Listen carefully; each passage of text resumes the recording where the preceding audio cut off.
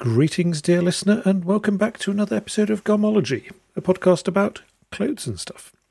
I'm Nick Johannesson, your host, and for those of you curious about the seasonal status here in suburban Norway, I can report that we had an unexpected load of snow the other day. Combined with the cold wind, this has meant a rapid rotation from earthy tweeds to thick down jackets. I've no doubt the snow will melt soon and reappear later on, but for now, there is a real Arctic thing going on here. Now, as mentioned before, I have set up a Patreon now for those who would like to support the podcast. You can find it at patreon.com/garmology. I've no new supporters this week, so thanks to those already supporting. Your kindness is very much appreciated. And I would like to say that supporting the podcast is totally optional, of course, and I'm not going to gatekeep my conversations. All 132 episodes are freely available for all to enjoy on every podcast platform you might think of. Okay, so what is this week's episode, you ask? Well, we're off to have a chat with Clare. Half an hour outside Inverness in Scotland. One thing first, though. Towards the end of our conversation, Clare has a question for you to ponder, and hopefully you'll want to send in a reply. If you'd like to have your thoughts heard, drop me an email at welldresseddad@gmail.com and I'll do a bonus episode with them. If you'd like to record your reply, do that, send it to me, or just send me your reply as an email and I'll read it out. Be aware I'm useless at impersonations, so there's no risk there. Well, let's get started.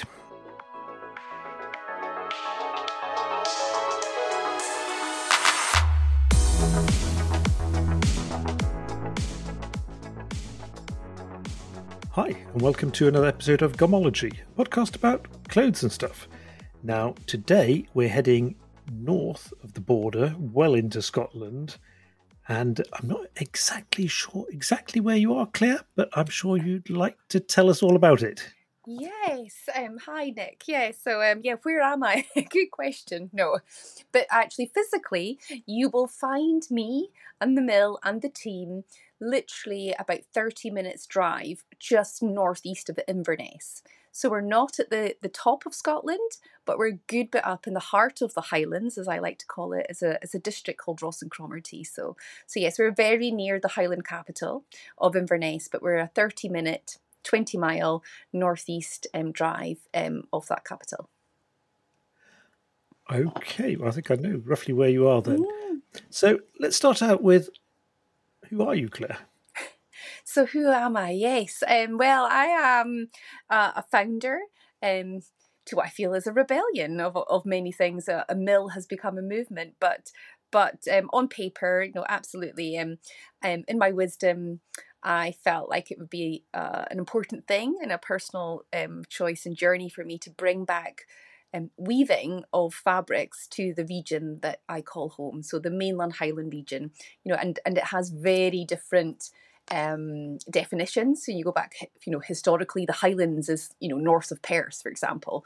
But the District and Boroughs Act came out by the Scottish Government in 1996 that redefines the Highlands, because I know there is mills in Murrayshire, for example, and which is not terribly far from us, maybe 60 miles down the east coast.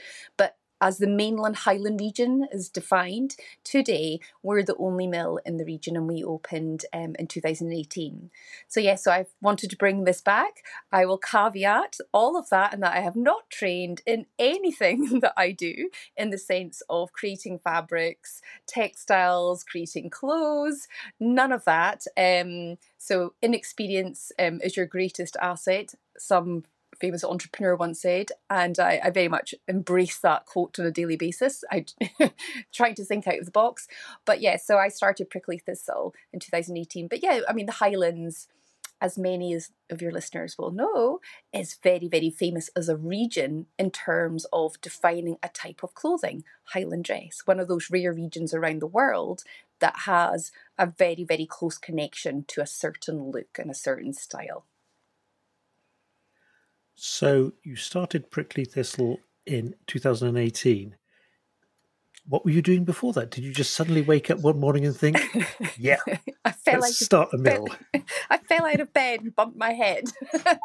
But no, certainly Before that, I trained actually as a chartered accountant, and so I worked in professional practice and industry in a financial role for the best part of 13 years. So that was my education, higher education, professional qualification. I became a member of the Institute of Chartered Accountants of Scotland, and so I had the great opportunity in my 20s and 30s to really work from taxi drivers doing self-assessment the day before the deadline to working with group structures, overseas subsidiaries, and all sorts of random sectors. It all happens in the Highlands, despite what people think. So yes, I worked in and out of industry, as I say, working then for family-owned businesses and being kind of on the ground financial support to them, rather than being maybe more of a sort of corporate undertaker. Someone said to me that when you're working in professional practice, everything's done. You're just telling everybody, there's the bottom line, and this is what we need to do planning wise. So did that for 13 years. And so kind of a few things happened to me in my personal life around my later 30s. And I just thought, I really wanted to do something a bit different. And it was really sort of calling back to me as a person rather than professional Clare. It was really, what could I do that I could feel really, really proud of? Don't get me wrong, there was accountancy type skills were drawn out, due diligence as I call it, going into a sector I knew nothing about. But so I had to use my head to really get my head around some of the challenges, which I'm sure we'll discuss. And I've listened to some of your podcasts and you've spoken to other people in the sector, and it's been a bumpy ride for the industry. I say that as a financial person. And how could I come in and do something that really helps all of that past learnings and really make something really important for the future?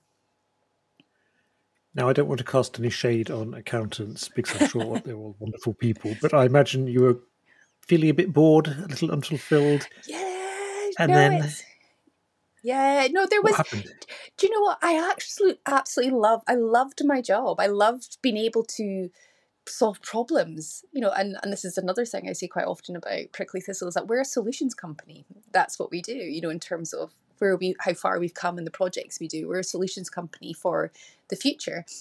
So I really, really loved my job. But it was really, it was just about thinking about corporate cultures, I suppose, in some respects, and how could I, rebel a little bit, and how could I redefine what that means to be part of a company and a business and a group of people. And I'm sure we'll talk about this too, maybe with my B Corp status and how we achieve that.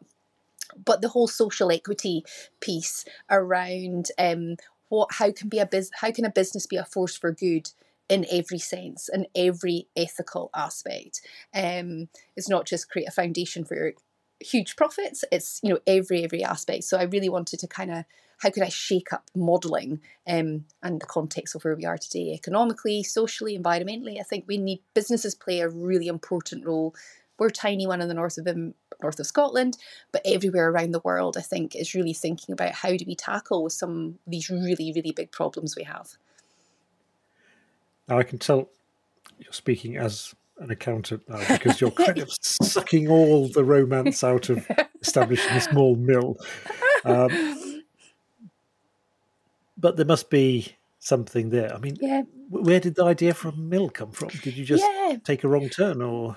No. I mean, I definitely do not mean to suck the romance out whatsoever. It's very much, it's the rebel in me. Let's think, the rebellion, the activism, and really think about, and let's parachute straight into Culloden. You wear your values, and when you put something on that you feel so fundamentally passionate about, you're prepared to fight for it. And I think that for me, if we have questions around defining tartan or Highland dress, that is so special about history, but should be part of future history. So this is where it all ties in. There's very much a rebel in here with huge love and passion for change, and I think so I would say it's more rebel than anything else. But so in terms of why did I want to this apologies listeners, you'll hear me then I randomly go off in segues and then I forget what the question was. So what was the other part of that question, Nick? Well, I'm still trying to sort of find out where the idea to start a mill came Oh, from, yeah. or whether that was just part of the building blocks because you wanted to make something else and had to start from scratch, or Yeah, yeah. no, absolutely. There was so this journey of I wanted to kind of remove myself from I was in a particular industry, and I wanted to do something a bit different, something I felt really emotionally connected to. So legacy, tartan, identity. We know there's so many stories around how tartan is so synonymous with characters. You've got myths, you've got legends, you've got heroes, you've got heroines. Tartan is so symbolic of these amazing stories and forming identity. It is a cloth of identity by definition. So for me, there was this real personal journey of identity and what does it mean? What does legacy mean? And how could I actually create a vocation or a lifestyle where I could be really, really embed myself in that. So I thought tartan, nothing to do with the fact that tartan is basically Excel spreadsheets with colour. I throw that joke in everywhere I go. That's my accountancy in me. I was like, yeah, pick tartan because I'm pretty au fait with a few columns and rows. So I think I might know a little bit. But so I really started out in a shed, as most people do, in my garden when I quit my job and told my husband, I'm going to try this. And he's like, oh my goodness, Claire, right, okay, my father just passed away and everything. And he's like, she's having a moment. We'll build her a shed and she's going to start designing tartans. And not only designing tartans, but really connecting with the industry, getting to know the lay of the land. How many mills are here, whether they're spinners, they're dyers, they're finishers. I volunteered to be a trustee of the Scottish Tartan Authority. I threw myself in for the best part of 2 years of going and seeing everyone and learning as much as possible about this amazing industry that Scotland's actually world famous for. And the other side, if you like, of that was really quite sad. It was like so small, and you knew the history. Something like 7 out of 10 people used to be employed in textiles, from jute mills in Dundee to what was happening in Paisley and all of the islands. I mean, it was just a massive part of our economy. Not so much the Highlands ever, but definitely elsewhere. And so doing the deep dive of what was the current lay of the land and what was the historical narrative and story. And so I was designing and commissioning out the odd bolt of cloth for tartan designs I would create for a few clients. And then I started to really have an appreciation, respect for business models in terms of how they were operating, and how challenging it was for them to take on small commissions. We've seen the industry go up and down. There's been a bit of a commoditization. There's survival, there's compromises. And so quite often to do little small pieces is, it's really challenging at an operational level when you're trying to run leanly, shall we say. So working with a few mills and totally getting that, I wasn't walking in with a 30,000 metre run of anything for the next 5 years on a quarterly basis, none of that. I was just this mad person in the Highlands who decided to do tartan, and could I have 30 metres of this, please? So fitting that in. And so I totally understood and respected how that was challenging, because I could see, where it was and where it, and what the current climate was. So it was a case of, if I'm going to ever get myself out of a shed and actually create a job for another person, which was a really big part of the challenge I threw to myself, as I wanted to create jobs in the region in this space. I thought it'd be more around the designing and the finished products and everything. I didn't think we'd actually be making cloth, because it made sense for me to support the existing mills in the best way I could. But actually, without being big orders, it was a pain in the whatever. So it took me down the route after a year or so of going and speaking to everybody I got to know who ran all of the mills, and being totally upfront and transparent with them and saying, I think maybe I might start weaving, not to compete with them or anything, and I've got a Highlanders Honour piece that I can explain to you what that means. And they were like, you're mad. What are you doing? And so that need to build a mill came from realising, excuse me, the current challenges that they were facing. And so until I could just get sort of hands-on with the whole process and see what I could do. So so it was never part of the initial idea. It was just something that came along, and then then it was like, well, how do I build a mill? And that's where we took to crowdfunding. Yeah, because there are a few ways you could go about that. You could have a lot of money, which you then spend on buying highly modern and efficient equipment. Or, Absolutely. Or you do what we did. But yeah, so no, fundamentally, and this was maybe part of my corporate rebel mood of the time, having optimized every bottom line, how do you actually, it's all about stakeholder wealth, um, which I'm now kind of trying to make amends for, maybe in some respects. But it was really thinking about how do we create jobs for people? How do we keep the balance of a fair economy, social equity, and that fairer distribution of wages? And how do we create jobs for effectively 8 billion people on the planet now? And this whole trend of whether it's industry 4.0 or it's manufacturing optimization, and we have robots and we have AI, doing all of these jobs, which is incredible. But then we think about poverty and we think about quality of life and existence for so many other people.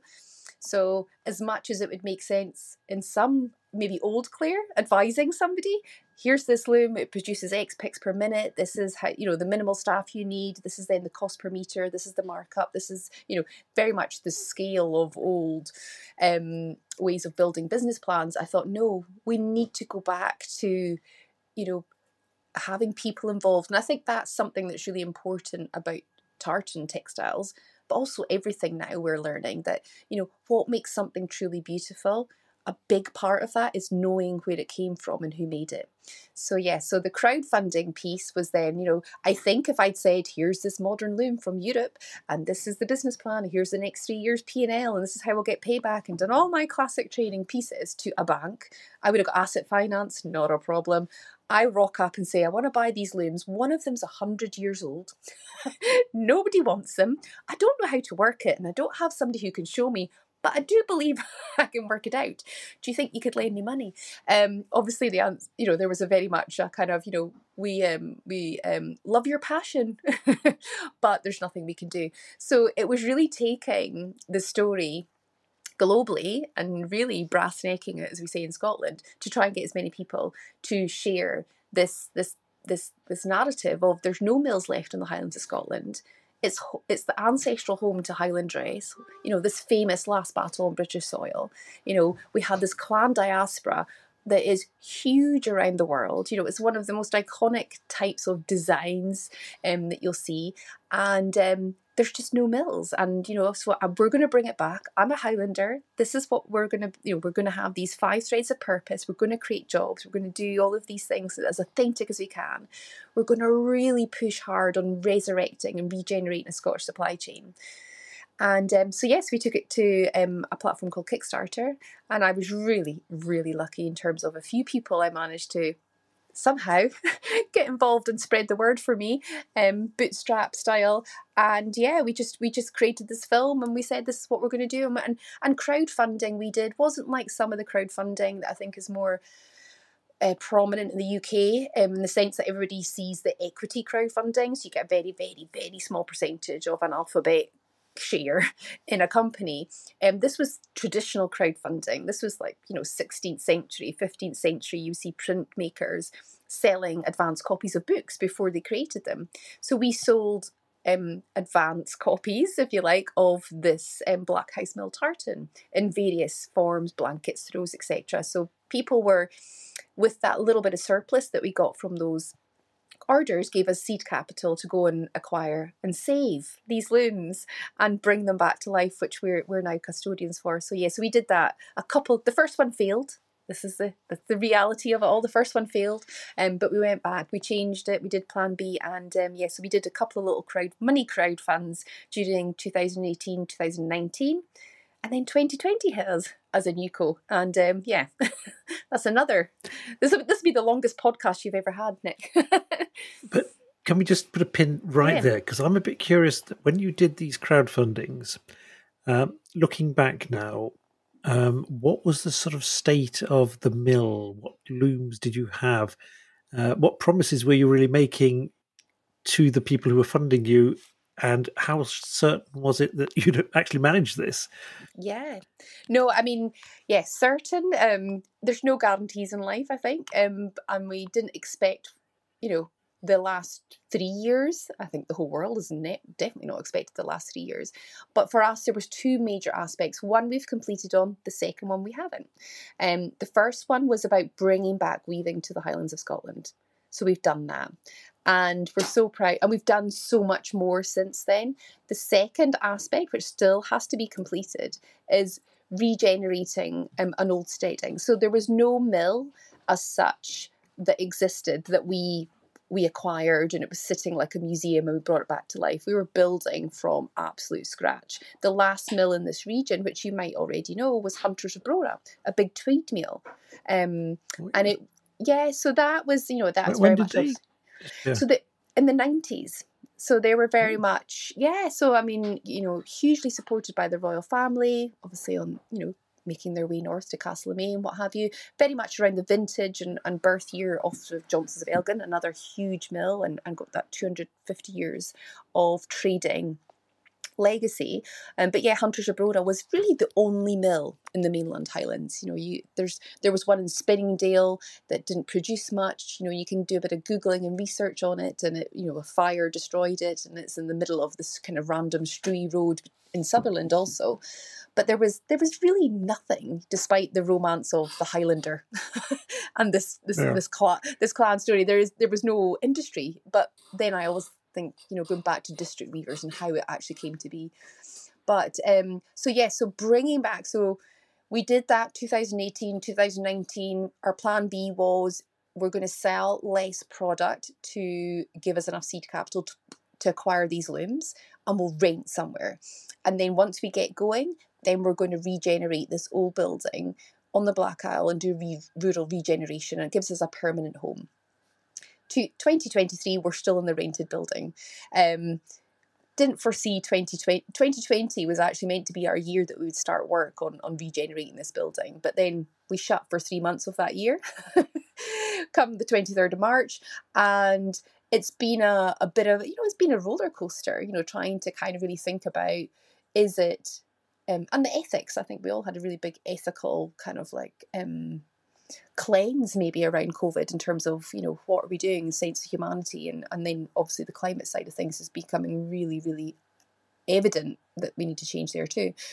So for me as a business, it was a case of, does it make sense to have this big building and take on financial pressure, and might impact on the model and the ethics of the model now, or is actually just keep everyone in a job, pay as much as you can and keep that aspect going. So for me, I always called that, rather than taking the risk of, let's just horse on with the building, because, the heart of everything we've got, and the building will come. So that was the promise around it. It was about bringing back weaving. It was about doing this rural regeneration piece. But Plan B meant that we were going to phase that out. Then lo and behold, 2020 came, and 21, 22. This year, totally different challenges. So you can tell I'm an accountant, start talking about the economics of it all, but it's a very challenging landscape right now, for lots of reasons, with the different wars that are going on and cost of living. So we still have to complete, but we own it, where we keep it really transparent and real about what we do, and around how we make decisions, etc. But we feel like we've picked up lots of really good, ambitious other aspects to Prickly Thistle that we didn't even think about in the beginning. So it's kind of, we just, good intentions, that's what we have. Okay, I'll note down other aspects, and we'll get back to the other aspects in a bit. Because I'm still dying to know, you rented a building, you'd got some cash, you heard about some old looms, I take it. Yep. And were totally seduced by the idea. What was the reality of filling a rented space with old looms? Something you have said you didn't know how to operate. No, absolutely bonkers. Went to the Scottish borders, and as I say, got to know a lot of people over the due diligence time in my shed. And I was just searching out these looms because they were like hen's teeth. Who wants an old Dobcross based shuttle loom, when you've got high-speed rapiers and high-speed jacquards, and no one knows how to work these anymore, Claire. You're absolutely mad. You've got Nukandu who have one. You've got one or two people still with these old shuttle looms, and so so it was just word of mouth. And eventually found them in a mill next door to a person who owned a mill, who said, actually, if you want to ask next door, they potentially have some. So of course, I didn't know if half of it was missing. I'm in there and the guy's saying, yeah, these are all working. We haven't used them for about 5 years, but they're all fine. We just, tuning wise, we just don't have a tuner anymore, blah, blah, blah. I'm like, okay, note to self, find a tuner. And I thought, right, okay, they're all there. So yeah, let's, how much are they? And so we'd agreed a price. I had them on the back of 40 was it 40 foot? Yeah, it'd be 40 foot flatbed trailer lorries, hauled these 4 looms north by about 250 miles.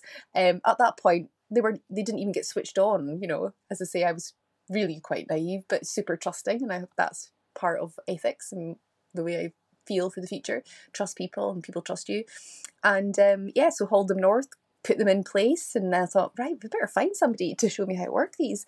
And as it happens, all credit to my husband, who works in the motor trade. I said to him one night, I says, Alan, you think you could speak to every garage in the Brora area, and just because in these rural communities, the garage people who work in garages know everyone.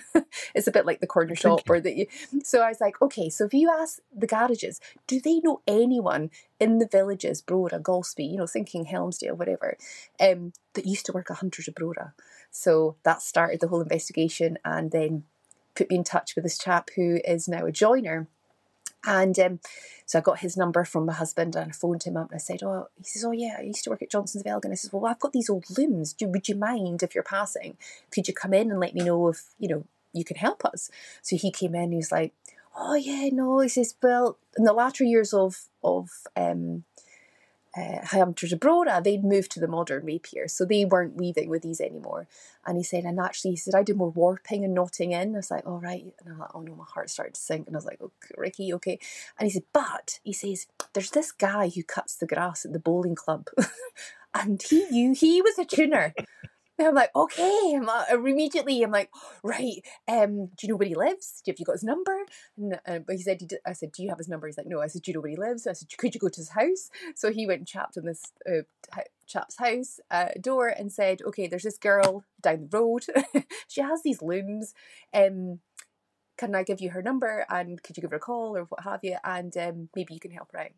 And and Martin has been with us every week since, and Martin is in his 70s, and he was very much so. Martin Dent, who trained in Belfast from a very young age on these very looms, came over here to work at Hunters, and then Hunters closed down, but he stayed in the area.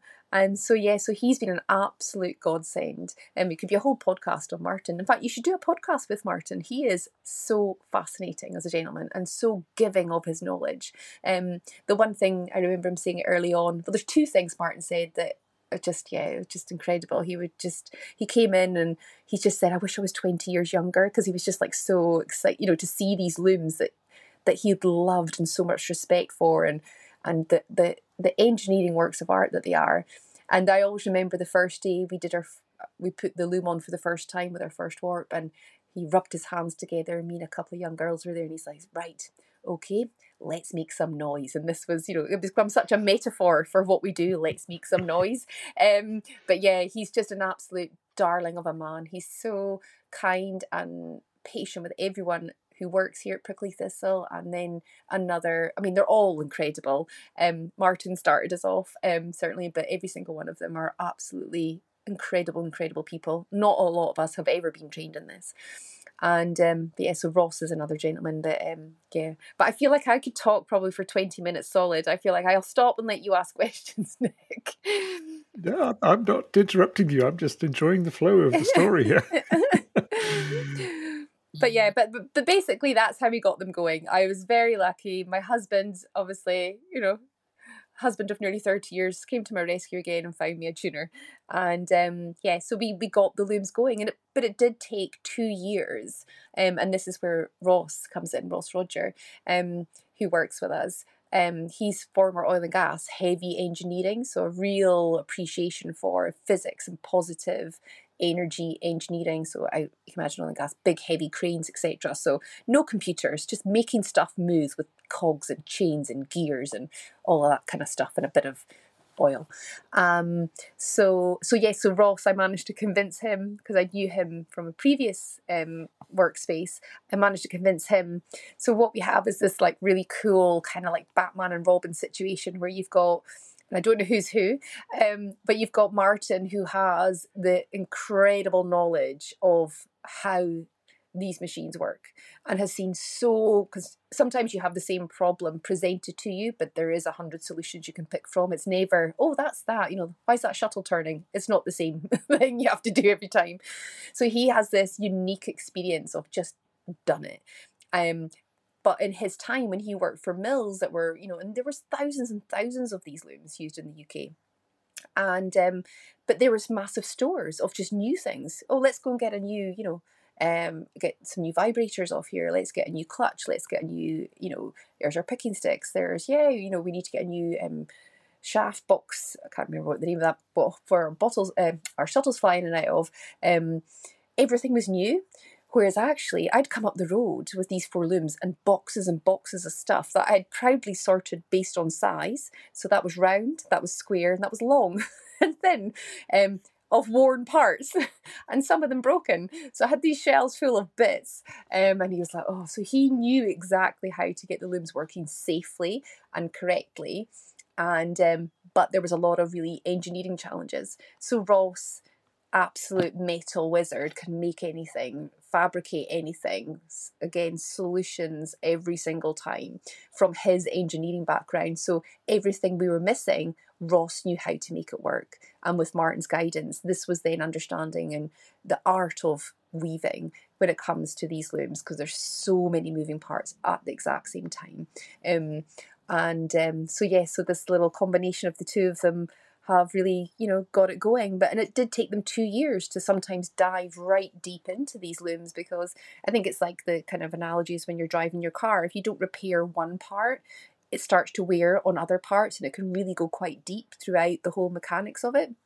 So these looms had a few wobbly nuts, bolts, and, the wear would be a bit wonky on one side, and the other, so there's a lot of compensation. But that took 2 years easily to work around the 4 looms, to really try and get back into the guts of them all, and to find out where some of these kind of weak, worn parts were, correct them as much as possible so that they can weave for another 100 years. Because we're very proud to say that we have a loom that was built in 1929. And as I like to say, it was built in a time called BT, before tights. Another little side thing of mine about the polyester in the world, thanks to tights. So if we think about BT, that time before tights, we have a loom that is a marker in that manufacturing sand of when things were proudly built to last. And then in the context of textiles, that's when we really, really, natural fibers were everything. We never wore polymers. We never wore all of these chemicals. I didn't know this when I started this journey. This has just been 5-6 years of learning. But this loom to me is like, wow. And then from a kind of emotional, kind of human fascination perspective, is that you stand at that loom, you see that big wooden beam at the front, and it's all worn. And how many hands for 100 years have touched that? How many babies were born? How many people did they lose? What was the story of the day? What was the politicians doing that day in 1934? It's if looms could talk, there's just this emotional value that we feel so proud of what we've done, and so lucky that we're proving, some points that, there's a good chunk of the past that I think is the future. And see, here you came into the romance quite naturally. So brilliant. These old looms are remarkable. I mean, they were solidly made when they made them. So looking at a modern loom now compared to the old ones, I mean, they're two different beasts. Absolutely. And this is where I would sit down with any asset finance manager now and say, actually, if you really want to think about useful life, you think about the write-off policy of a modern loom. It's like so incredibly costly. They'll change the digital formatting, become so redundant. Is there a lot of plastics? There's a lot of polymer, in the context of ethics and sustainability and manufacturing responsibility now, then you really question the actual physical point of the modern looms versus these ones that are 100 years old, create amazing fabric, and they literally should run for hundreds and hundreds of years if they're looked after. So I always throw my accountancy things back in, saying that's the best asset I've ever had. If I'm going to have an asset value for 100 years, the write-off on that is next to nothing. Yeah, I guess the point of the modern ones is that they whack out many meters per hour of really wide fabric, so they're really producing while they produce, well, the years they do work. Oh yeah, no, absolutely. I think it's great that they and it's like many sectors, food industry, car manufacturing, anything that's it's manufacturing based. It's just I've kind of now come to a stage where you start to question the tipping point when you look at the kind of situation with circular economy and wasteful consumption. So another saying I have is like, just because we can doesn't mean we should. So in the context of textiles, the global south just now with waste colonisation and the amount of clothing that's hardly worn and shipped to other countries to be, landfill on their site, why are we producing so much so cheaply when it's not valued and loved? And I think for me, that's a really fundamental question for society today in every aspect of what we create and what we consume. Just because we can doesn't mean we should. And I think, our wastefulness is hugely damaging. And at the same time, when you're doing it all with equipment, we're really not tackling, I think for me, is one of the most important UN Sustainable Development Goals is ending poverty, because there should be jobs for people. And maybe, it's massive consumer behavior there here and lifestyle stuff, but we should be paying more for less. And when you do, you love it more. It's like at Christmas, there's that one favourite little gift from Santa. It's like if you have 100, kids are spoilt for choice. Kind of where we are just now. I really feel like we're missing things because we're just hunter-gatherers. We can have it all, and we can produce it all. We can make it faster. But why? And who for? So I think it's great that we can do those things, but you have to ask the real question as to why are we doing it? And then you start looking at the commercial exploitation, maybe, etc. And then does that then really tip the balance again on this unfair society? Yeah, because it must be hard making clothes when you're up against ultra fast fashion companies, where a consumer can now order a box full of 100 garments for almost nothing instead of buying one really nice, properly made item. Oh, absolutely. And that's been this again wasn't really part of that. It was like, I was rather naive. I'm going to bring back weaving to the Highlands of Scotland. Not really thought about it. But here we are, and we've learned so much. Now we're fighting for the fabric of the planet with tartan. But yeah, when it comes to clothing, every one of us at work at the mill, we have all completely changed. That real appreciation for how many hours it takes to make fabric, how many hours it takes to make garments, the health implications of maybe wearing textiles you have no idea what's in it, and wrapping our children up in it. It's this informed decisions as consumers, and you see it on some food products. Nowadays, like, I'll not eat anything unless I know what's in it. But we kind of forget that clothing is next to the biggest organ on our body, which is our skin, and we're drinking it. And I think there's a lot of unproven safety. It's all about BT before tights. So it's only one generation that we've really been wearing crazy amounts of polymers. So we're doing little research activism bits around health studies to really understand that, so people can make a choice. We're not telling people what to wear, but maybe people might think twice when they realise acrylic wool is just oil. It's not wool, and the labelling is wrong.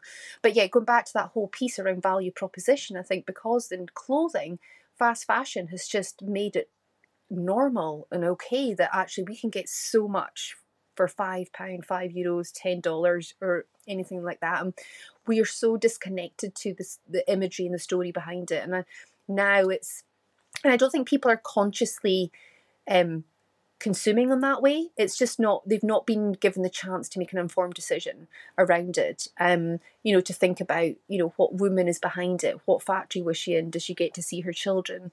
Is she paid per piece? In the Western world, we talk about, well, I won't work anywhere unless I get X per hour. But yet we're very, very ethical as people, but we're funding slavery. We're funding, environmental destruction. And because we don't see it on the label, we get a lovely picture of this, or, here's the latest fashion, here's the latest look. We'll see TV programs, morning TV programs here in the UK, here's how to get the look for £100. And I just sit there and go, there's probably 20 hours of work behind that garment. And if that person's only, that person's paid £10 an hour, our living wage is just gone up to 12. So if they're paid £12 an hour and they've had, how can that whole outfit be £100? It's not even paid the person. And then you've got the VAT and you've got all the markups and the materials. So it's really challenging. And I think it's really interesting you've asked me that, because I'm trying to do quite a lot behind the scenes, speaking to policymakers, speaking to other people in the industry, speaking to people in education about how do we, it's not down to marketing of a brand to kind of say it all. There's a duty of care and an obligation there to let people really think about what goes into it. So until we actually let people really think about what they're buying, where it came from, who made it, what happens at the end of life, how many hours are involved in making any of this, it's very much a kind of compete on price and compete on what we see in the sector, a lot of greenwashing around, the ethics and sustainability of the garments, etc. So it is a real challenge for sure, Nick, but we're so lucky that we're building this little, suffragette type thing of women where we're kind of like, okay, we want to feel a bit badass, as people will see on our website. This is what we're all about, we're going to get stuff done. And yeah, we're kind of just sharing and learning. And you realise on a financial side, you're not actually having to have more money every year because you buy less, you wear it more. If anything, you might save money than all of the kind of disposable pieces that you're buying. So our efforts and focus are around with like-minded women, because women typically are huge consumers of clothing. I know, because I have a wardrobe that proves that I didn't know what I was doing. Highly flammable. There's slavery all over everything, but I didn't know. And I'm not a person that is into funding slavery, but I just didn't think about my clothing being, part of that. And I just didn't think about the oil at all and the environmental side of things. So I've learned a lot, and I look back on myself up until I started this and going, gosh, I was an unconscious consumer without a doubt. And I just feel like it's really nice to give people the chance to make an informed decision, especially when we see what's going on in the world right now. Indeed. Yeah. Now, you've got your 4 looms set up. They're working. You're weaving. You're making your tartans. Mm-hmm. How many meters do you manage an hour? Yeah, I mean, we're not a huge production business, so we'll probably do about 60 to 70 picks per minute, and it depends on the density of the cloth. So depending on the yarn qualities that we're working with in the wool, and how many threads per inch we want to put in there, our looms will always run at that speed. So some cloths can be very, very slow if they're a high thread count. If it's maybe a lower thread count, they will come through quicker. So you're looking at, on average, if you had a loom on for a day for maybe 7 hours, you could maybe produce 7 meters of our high thread count cloth, or maybe 25 meters of our kind of denser woolen spun yarn. So it's a lot more lively, and we don't pack it so thick. So we don't produce masses at all. So the loom's got the same steady speed, and we just have a variety of yarn qualities that we weave with. So compared to some of the maybe more modern mills where, our biggest beam ever of warp would be 250 meters. We know you've got warp beams out there in mills in Yorkshire, and we've been really, really lucky to go to the Burberry mill very early on and just watch what they were doing, which was incredible for sure. But they had beams that were picked up with forklifts. There were thousands upon thousands of meters in these warps, and ours are just these little, like toss the caber wooden beams with a bit of metal that runs through the middle, and we use a little trolley to wheek it into the back of the loom. And 250 meters is a massive beam for us. and we'll do runs as small as 30 meters as well. So we're not big producers, and we don't want to be big producers. We really want to show that the viability of all of this, so that if there was more interest and demand again for people to wear woolen woven textiles in Scotland, then you take the little model of prickly thistle and you move it 200 miles to the west, and it's about really driving the SME, the micro businesses. And I think that really helps with the social equity piece that I think is important. So we want to prove that we can make it work, and then help see that come across the region and start bringing back all these little mills. No one mill should own the market. No, it should definitely be small and real. It makes me think of the Hebrides and Harris Tweed and how important that distributed model is for the society on the islands. Absolutely. And I think, pre all of that, what you would have seen in the Highlands, when we go back to the story of the Highlands and how the clan system was born, which is always very fascinating to discuss. But district weavers, it would have been the same model. You would have had lots of people in small communities weaving fabric right across the country. And it would have been similar, it would have been local, it would have been native fleece for sure, which is a real challenge today. And I know it was discussed a little bit on that podcast with the ladies from Harris Tweed. But so it really is bringing back, but it's not even unique to Scotland or Harris. This was just what we did everywhere in the world. When you think about in Rome, you think, everybody made things locally for their local community, grew, we were growing our food, we were, we had, everything was local.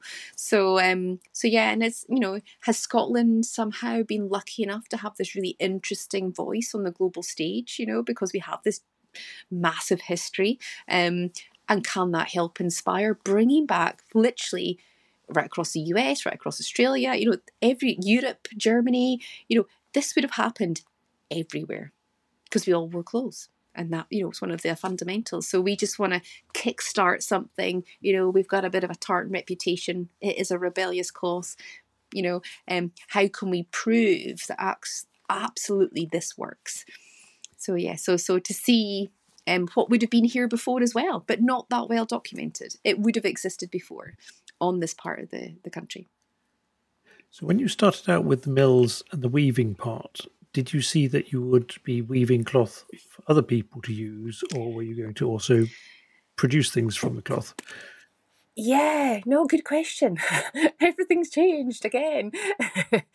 That's just the reality of running your own business or life in general. But yeah, so the intention was then absolutely how could we create designs for others, and then be commissioned to create fabric. And we did really simple products to begin with. We did a bit of interiors, we did some scarves. We wanted to help service the project end-to-end piece for customers. And kind of come year 2, between year 3, we realised, gosh, I was in danger of trying to be everything for everyone. So we were this kind of, yes, we can do this. Yes, we can do that. And as a startup, you're like, yes, we'll just, we'll do anything. And that's when it came 2 years ago, at the beginning of 2020, the end of 2020, sorry, or end of 21. I get confused with the last few years.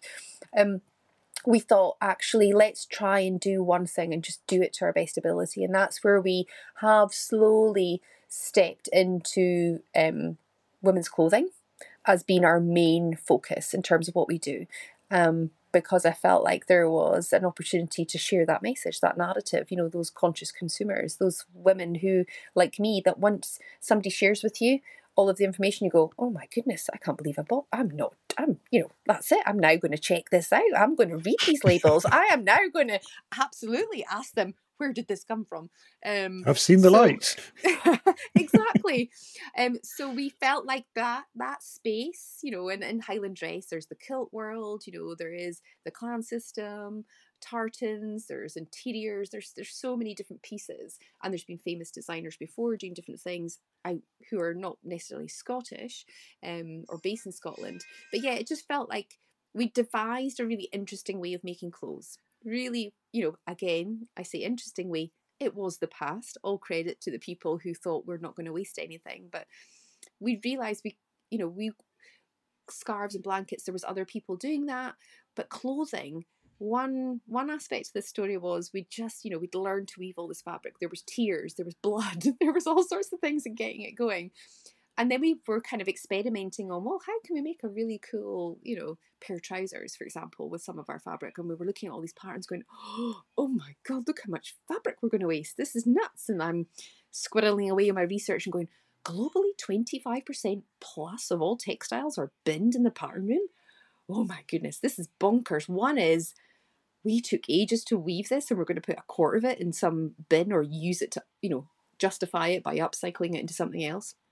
And then, so there was one is, and then you think about the environmental aspect of it as well. And you're thinking all that energy to create that, and it's beautiful cloth. So inspired by the past, the great kilt itself was one big rectangle. And in fact, Denmark. Is it Lego's Denmark? Or, yeah, Lego is from Denmark, isn't it?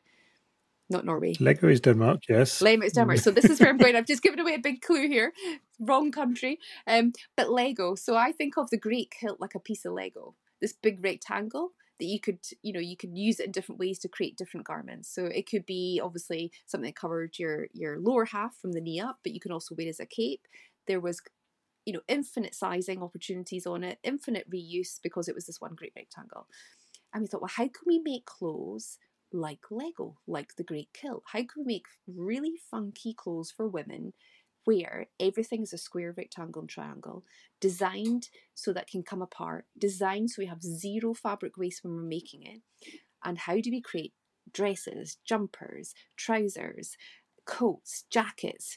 And on top of that, we're going to say, nah, we're not having zips or buttons. That's just another piece of hardware to deal with when only 1% of textiles, clothing, is recycled in the world. Right, we need to sort this out. So it kind of really took us down this rabbit hole. So we'd come up with a system of creating clothing with 100% natural fibres designed to be forever circular with huge size range capacity. The garments is as unique as the wearer because we cut on a zero waste basis. So every single, say for example, they bought a fire heavy hoodie that they'll see in our 4 times a year collection. Every single one of them will be slightly unique because we're cutting to a zero waste design. But it's as unique as the wearer. They're still part of the same tribe of badass women. But we just devised this system of solving all of these problems and realising we can make clothes with no fabric waste, with great size range, great style potential, because a lot of our stuff can be worn in several ways, like the great kilt was. And then if someday, when we see the rising of the circular economy in terms of reimagining and repair again, and the degrowth of manufacturing of new, which is basically turning off the fossil fuel tap into textiles, is that we're going to have clothing that's going to be fabric over fashion. So all of these garments can come apart and nothing's wasted. So there's lots of people out there doing upcycling and repurposing garments, but when you take them apart, it's really challenging because you have all these really random shapes to kind of work with and you're having to cut bits off. So you've got more waste again, waste to make it and waste to turn it into something else. Whereas if you Legofy everything, like when you're a kid, you sit there with all your blocks, you've got your play park, you break it down, you've got your ship tomorrow, you break it down, I'm going to build a castle. Forever, infinite, circular. So that's been our design muse. The rules are no zips, no buttons, because they're size limiting and they're a bit of a faff to kind of recycle. So we've overcome all of the challenges. Kilt strap and buckle we do use. That gives us everything we need when it comes to closing places that need to be closed. So going back to your point on all the products and that initial design or initial kind of I suppose thought around how will we pay wages? How will we survive? We've gone through this massive journey and realised, one is we really enjoy making this, but we feel like we're bringing a really cool solution to the world that we're part of. So we've done a bit of everything over time, and then you get a bit lost and you're a bit overwhelmed and you can't be everything to everyone. So you kind of pull it a little back. You find what you want to make a difference in, and that's where we are today. In 5 years, I have no idea where we'll be then. I'll give you something completely different. So how are people sort of connecting? Are they do they understand? Do they want what you're making? Yeah, in terms of how do people find us or buy from us, or Yeah, I'm sort of are your products appealing to customers? Yeah, no, absolutely. I think, in terms of from a female perspective, we wanted to create garments that are they're not age specific. They're very much maybe around mindset. So it is, appreciating and understanding the design concepts behind it, the zero waste. These are not, when I say they're not traditional, they probably are way more traditional than what we see that's been mainstream for the last 50, 75 years in terms of this, huge amount of tailoring. In the past, we would have been a bit more waste not, want not, and this will have to last, and this will have to do, the other person. So we're not going to do this to it. So we were just less wasteful. So we're finding there is a movement of women out there, and I think next generation as well, they're really appreciating the environmental impact that clothing has in the world. It's worse than maritime and aviation combined. It's horrendous. And the whole kind of fashion industry of models and shows and advertising and could be sexualization, it could be of women looking a certain way, being a certain size, being very tight fitting, whatever the messages are. There's a rebellion behind that, in that the sense of who's we don't want to feel like we have to conform to a lot of these kind of fashion messages that have been kind of put on women to, like, you're going to a wedding, you need something new. If you're going to dinner, you need to wear this, and it's usually a sequins dress head to toe. And it's like, this is probably a recycling absolute nightmare. We just feel like there's a bunch of women who I've definitely found us who really like that ethical purpose behind what we're doing, and wearing your values. And going back to your point on the design and aesthetic of it, absolutely. There's a lot of women who just don't want to look like everybody else because they feel fundamentally that's, there is a big difference as to, how we feel about humanity, or how we feel about, so many different things. So clothing's identity, isn't it? It says so much about you. And I think, we're just this fresh, interesting, authentic, quirky brand that's just very clear about how we make things and why we do it, and people are loving it. So I was looking at some of the garments you make, and to me, I was thinking that looks like sort of Highland dress type things. But I don't know. That might just be. I mean, my impression of Highland dress comes from watching Braveheart. It was the Laird series many years ago. Probably a few episodes of Outlander or something like that. Yeah. I mean, I obviously have no idea what Scottish Highland dress is.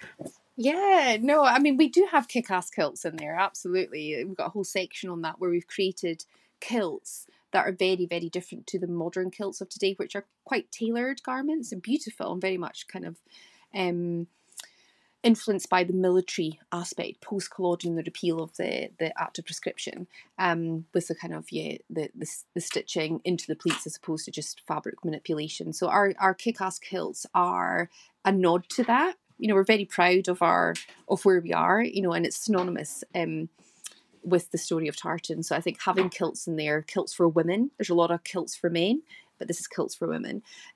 It's fabric manipulation. Every kilt is made from whole pieces, but they can also be worn as capes as well. So these things double up from what you can wear in the bottom half to the top half.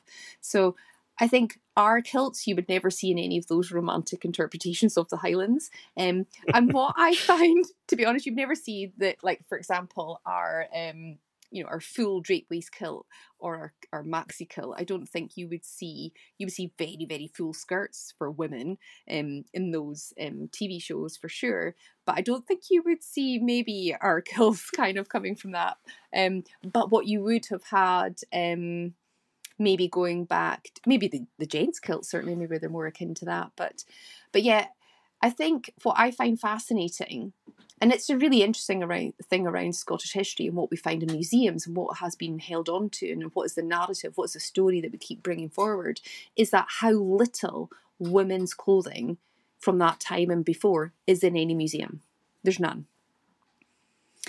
And there is certainly stories. There's a lot of male, that in terms of 18th, 19th century, the male regalia is absolutely pristine, protected in there. And I like to throw back to a few people I speak to and say, well, because the women of that time wore things until they were completely done. You know, they didn't have excessive amounts of clothes in wardrobes that were for special dinners, for special outings. They were practical. So everything we make absolutely can be worn every day, every night to anything. We don't design by season, we don't design by look. It's about wearing clothes that, you know, be made in a kind way, you know, with a business who's actually not just a business. You know, they're really, you know, we're nudging towards that big societal change that the world has to do. But yeah, I find it fascinating, the fact that it's so male dominated, what we have historically, and so little of the women's wear. And I just go, well, that's because we wore it until it was finished. And when it was finished up, it ended up as a set of curtains, and it was ended up as a cushion. We didn't actually have it sitting in a wardrobe to end up in a museum. But that said, what I find really fascinating now is that we have one of our kick-ass kilts in the National Archives for the National Museum of Scotland. So there was a modern contemporary curation done by Dr. Rosie Wayne this year, which she'd been working on for years. And there was a few pieces of Highland dress that went in, and all the stuff you're imagining, and the classic gents Highland dress. But defining a woman's Highland dress, you know, there's so little around that, other than, say, the big full skirts and maybe a shawl. Rosie very kindly took one of our kilts and one of our very simple t-shirt designs, and also a wooden shuttle with the B Corp logo on it, which we've not mentioned, because we're the first mill in the UK to have reached B Corp, to be accredited B Corp. I'm conscious of time, poor listeners will be switching off, but now we are in the archives, you know, and I'd like to think that in 200 years, when somebody's looking at this prickly thistle, you know, kilt, what did that mean in the 21st century? And they'll look at our story and go, oh my goodness, look what they did. You know, they were so historically connected, but so future thinking. And I love the paradox of what we are, because it is such a rich history, and will immediately take people to certain stereotypes, shall we say. And I love going, well, we're all about the future history. So in 200 years, the story will continue. The story will be, this is what was the 18th century, 19th century, 20th. But in the 21st century, when there was this happening in the world, this is how tartan was used to be part of the solution. So that's the legacy piece we're trying to write. But so yeah, I just love that there's hardly anything out there apart from Isabella Fraser McTavish's wedding dress, which we did some work with a group of ladies before, and recreating that, mistakes and everything in the cloth. We wove it on our looms in this region, and they redid a workshop making her dress. But apart from her dress, there's very, very little tartan ladies wear anywhere. So yeah, and I just love to say it's because they wore it, and eventually, if it needed to be used for, you know, mending a set of curtains, then that's what happened. This reminds me of an episode I did with oh God, I forget her name, Young Nickel, of Politics of Patents. Okay. Because what they're doing is delving into patent registrations from 100, 200 years back, and finding patents created by women. Because at the time, women, I mean, they might have only had one garment, because they weren't really encouraged to do anything strenuous, like riding a bike or riding a horse or go running, or anything that required clothing different than a dress. So what they're doing is finding these patents for cycling attire for women, all sorts of clever stuff. It's an excellent episode, if I may say so myself. I will. But these were rebel women who were sort of creating garments that allowed other women to actually go out and do stuff. Yeah. And it's such a cool project. But I mean, that sounds a bit adjacent to what you were saying, that I mean, women would have just their one outfit, and they'd use it up because they weren't really allowed to do much. Yeah. I mean, While the men were out riding horses, playing games, being in the army, all sorts of activities. So they had to have all these cute little outfits. Yeah. But I'm sure the women, if they were at home, they would have still been very busy at home, bringing up families and attending. You know, it's not like I don't think a lot of them would have just been sitting. A lot of the women could have been weavers, could have been making the fabrics as well. So yeah, I mean, we just don't have masses and masses of historical archives and all of this. But I think, yeah, I mean, going back to your initial question about creating designs that people like that are fit for purpose for today, absolutely. and do they like our designs and do they buy them? We have this kind of little poke and crossway to the past, and this kind of, questions, about, well, what was it really like? But one thing we're probably more passionate about than any of the history, to be honest, is the future history that we're writing today. What will she say or he say in 200 years is our, that is our, that's what we're looking towards, because that's what matters, more than anything right now. And we're that future history tartan brand. 100, 200 years in the future. I mean, compared to fast fashion brands where their sort of time span is getting it past the till, that's quite a difference. Yeah. No, and hopefully then it kind of gives people a measure of why we do what we do and why we don't do what we do. There is a big change required in every aspect of life. And yeah, we might be this little mill in the north of Scotland producing textiles and clothing, but we feel like we're actually part of a bigger story, a bigger narrative. Again, it's probably, we've kind of developed society where we think of everything in silos, and we just kind of romanticize every little silo where we can, or deal with, everything is so connected, like a great big piece of cloth. Everything that has happening is so interwoven with everything else. And I think, the step change and realizing how your movement impacts 10 threads down the row or 20 threads up the warp, is so important. And we talk about that sometimes in society, but I think making it more kind of like, this is a conscious, conscious, we don't question it, it's just automatic. We want to show that, it's not just this.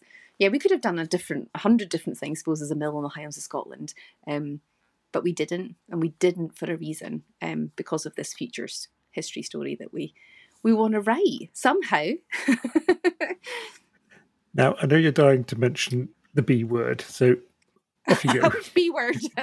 B Corp. I think, it's been I have no idea what it means. I think it's just so B Corp is a global movement of companies that voluntarily changed their founding documents, articles of association, for example, in the UK. They're legal documents to justify or to explain their intention, where you put people and planet before profit.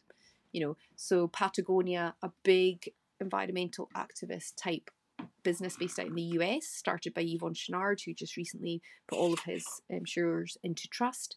So B Corp is, we're very much thinking about how can we be a force for good. You voluntarily go through this 360 assessment of your business. You look at 5 areas of impact: your corporate governance, your supply chains, your community, your employees. You look at everything. You don't just cherry pick. I have got this type of raw materials with this big rubber stamp on it, and I'm super green and eco.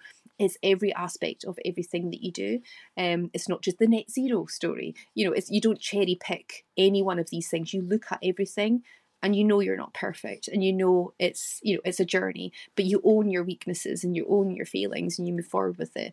So we became the first B Corp certified mill in the whole of the UK. We've since seen the likes of Johnson's join, we've seen Beggs join, and it's quite nice that a few of these mill guys that I've got to know, they're kind of give me a little nod and they go, there's her up there with that 100-year-old loom doing what she's doing, driving transparency, ethics and sustainability and everything else she's banging on about. And I get a bit of a nod, and they've been so generous and kind when we've been at different things, and they kind of always give us a bit of a credit. But we started that within a year of opening the mill, because I was, doing what I was doing, I was like inspired by the story of Yvon Chouinard, and that's how I came across B Corp as a framework. And I thought, this is a really good thing. This is inclusive and complete. It's not just let's be credited for our wages, let's be accredited for that. I love this whole completeness piece, and I thought, right, we're going to start this. So we started it in 2019. The whole verification process, taking a deep dive onto where we even get our toilet roll from, how do we deal with our waste, do we have composting on site? I mean, I'm obsessive, I switch out lights if there's no one in the room, the light goes off, everybody thinks I'm nuts, but they're all coming along with it. Waste nothing. There's like literally the tiniest general waste bin. You were never, if I could have no bins, I would, but that's another Dingham with Scottish Government. But so it looks at everything on a granular level. Are you doing the best thing for people and planet by this? Every decision you make. So we kind of set that out there, and we were really proud to. We got our accreditation in December 2021, and we did fairly well. We've got our ethical resume on our website. You can read all about our B Corp. You can see where we got scored, where we got no points, and I think that's part of, again, the whole concept around B Corp is being more upfront and transparent about what you do and what you're not doing and why. And then the more you appreciate something you're not doing, what can you do about it? Don't talk about it. That's just that's who we are. Nothing's perfect. So B Corp is this global movement. And they're in the UK, which is really interesting. We've got a kind of sub-organisation of it called the Better Business Act, where they're challenging Westminster, and I'd like to see the same done in Scotland. We're challenging Westminster to change the Companies Act, which is our founding law with regards to companies, and basically changing it that we really kind of think about how we don't just drive stakeholder wealth in terms of the equity holders, accountancy kicking back in again, but how we really, it shouldn't be that kind of, that shouldn't be the prime focus, as long as we look after the stakeholders first, and then we can see and how much we can get away with. It's really got to be slightly different. So they're looking to change the Companies Act fundamentally, so every single business has this obligation to people and planet before profit. You cannot exploit the planet for profit. There is no planet B, all of these things. So we're really quite excited, being the little mill with no experience in these old looms, to really just try and encourage people to think differently, and this goes back to our legacy. We be the little mill, but maybe we're part of a bigger movement. And that, for me, is the biggest success. It's not about being a mill that has eventually 100 people, and it's about the impact. That's the best form of measurement we could ever put ourselves against. Sounds very good. Yes, impressive. I would like to say, with regards to Patagonia, that when they stop making millions and millions of polyester fleeces, I will be a bit more positive to them, because I think they're doing more for the spread of microplastics now than for anything else. It's really interesting because we've seen B Corp conversations floating around on some of that. They were one of the initial trailblazers, but I think you're right in terms of the realisation around microfibres when it comes from virgin polyesters and recycled polyesters, the degradation and the shedding accelerating at that level. Absolutely, outerwear in terms of its technical fabrics is something that needs to change. And we're seeing, I don't want to name other ones in the UK, but there's other ones in the UK where there's questioning of, how good, what is B Corp? But then at the same time, I have to say, Nick, is that, it's better than those I still feel, even though they're not perfect, it's better than those who've not signed up at all. Because there's an intention, and there's nobody on that there, but they're willing to put themselves forward to be challenged. So I think, so there's, as I say, a few in the UK, there's a little rebellious kind of chat off on the lines, and they're like, what about this company? They should be B Corp. And I'm like, but they're putting themselves out there. They're at least doing it better than maybe everyone else in their sector who's not even signed up. So I still think there's a credit for that, because you can then, obviously, I think, openly go to businesses like that who have the right intention and ask them to be more, and they will want to be more. So I still like to, even when nobody's perfect, at least they're trying. Yeah, I'll agree with that. Totally. Now, I did notice when I was reading your website that you do something very important with regards to not overproducing. Yeah. Yeah, no, absolutely. And I think that, again, is going down to the one of my findings from this industry is that we produce billions and billions of garments globally, and some of them are never worn. Some of them are worn once, and the waste colonisation that's happening in the global south, when you start looking at it, is really quite harsh and hard. So And the problem is not, well, how do we work out how to recycle this? You're like, no, we just don't produce it in the first place. It's that scenario where somebody's in the bathroom and they're like, the water's running out the bath. Somebody shouts, I have a bucket. Somebody else shouts, I've got a bigger bucket. Somebody shouts, I've got a curved bucket. I can go round the end of the bath. And meanwhile, you want to walk into the room and say, turn the tap off. It's just kind of the kind of irony of the situation is bonkers. So I'm saying, turn the tap off. And I think when we see a lot of discussions around textiles and clothing right now, and everybody's talking about, I'll plant a tree, I'll use this, new eco version of whatever the kind of greenwashed or the green aspect of it is, or they're talking about, we've done this, we've done that, we've got bees in the roof of our office now in London or whatever. At what point do they have the wherewithal to list how many garments they've produced in the year and how many of them they've destroyed, how many they've put to, as I say, destroyed, or actually how many times do they sell, from 100 products to the same person in a year? What are they doing about their production? Because we can be really work out how to do so much with, say, organic cotton growing, and we've reduced the water intensity, so therefore it's fine, we're going to crack on producing all of these organic t-shirts for all those charity runs that people just wear for 2 minutes for the picture at the end of the charity run and it goes in a drawer. We're going to keep going because we've worked out the solution, and but it still doesn't deal with the fact of overproduction. Again, just because we can doesn't mean we should. So for us, we are very limited, and we will be limited. We're limited by 4 looms, we're limited by speed, we're limited to how many meters of fabric we can produce, and we're limited therefore how many garments we can produce from that quota per annum. Never will there be more than 4 looms ever at this mill. Ooh. And no, absolutely. And and then when we make on a small basis, then we've really tried to introduce this more ready. It's a new way of thinking, but again, it's about the past. We make clothes to people's measurements. Women's clothing has this crazy sizing regimes in different countries that I do not know who they relate to. So when men, although maybe trousers, you're maybe more got your waist size in there, a 32, a 36, a 40 inch waist. But even then there's vanity sizing. That's true. So, well, women, we have just randoms, 8s, 16s, 22s. We don't even, what is that? So we had changed, and we created this collection we make 4 times a year, made to order. It's called our 4 times a year collection. And we very much have customers engage with us, tell us all their sizes. Do they want to have a pocket? Do they want to have a tall neck? They build their Lego garment, and we make to measure. And we make it every 3 months, we make another batch, and every 3 months we make another batch. So we will have absolute limits on our capacity for a reason. But yeah, we've disclosed that to all of our customers, how many kilts we made, for example, last year, or how many hoodies we made last year. And I think, it's having other businesses, despite how environmentally friendly they are they producing the X billion of garments that are not being worn?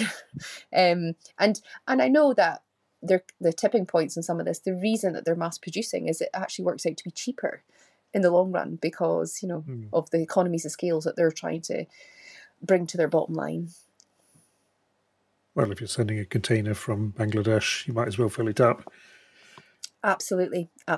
Yeah, it's all factored in there. The losses, the write-offs, it's still cheaper based on their modelling to create all of this and bin half of it. But the ethical cost is massive. And this is where we need to, one, as consumers, challenge that, and governments to really tighten up on that as well, because our planet cannot take that for 200 years.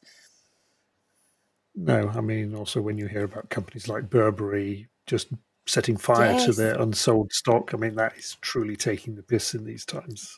Oh, absolutely. When you've got people going to food banks and people in poverty, just to protect the prestige of a brand. And that's then you go to margin, ethical margin. Just because something's expensive doesn't make it ethical either. It's more status. I'm playing into people's sense of materialism, possibly, and brand. Cheap obviously is a clear indicator of maybe someone's not had a fair wage in this process whatsoever. but by paying more does not mean that it's ethical.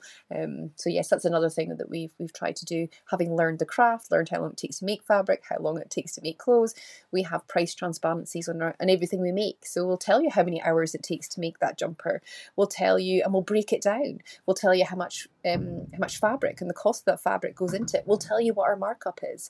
So we have nothing to hide. And then to help you along the journey of understanding of buying less, paying more, loving more, is that if you wear this for 3 times a week or for 3 years, the cost per wear is 5p, compared to the maybe something you bought at £25 on sale, you wore it to the one night out and you never wore it again. That is the most expensive piece that you've ever bought.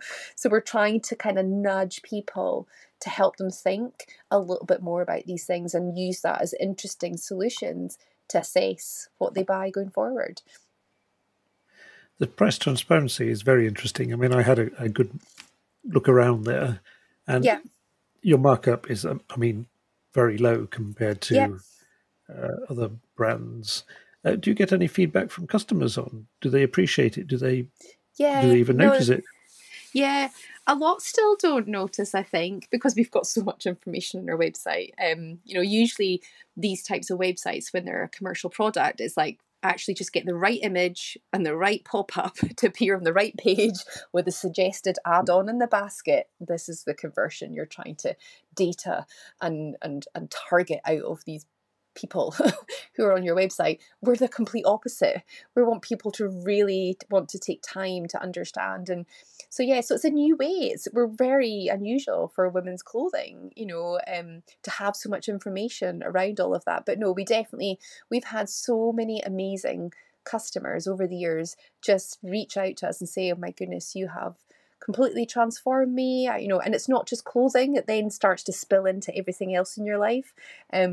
Just really appreciated us sharing our learnings over the last 5 or 6 years with them, or just people who've just got lost on our website and just find it fascinating. Like, we rebelled from social media a year ago. We just unplugged. We thought, no, we came off it.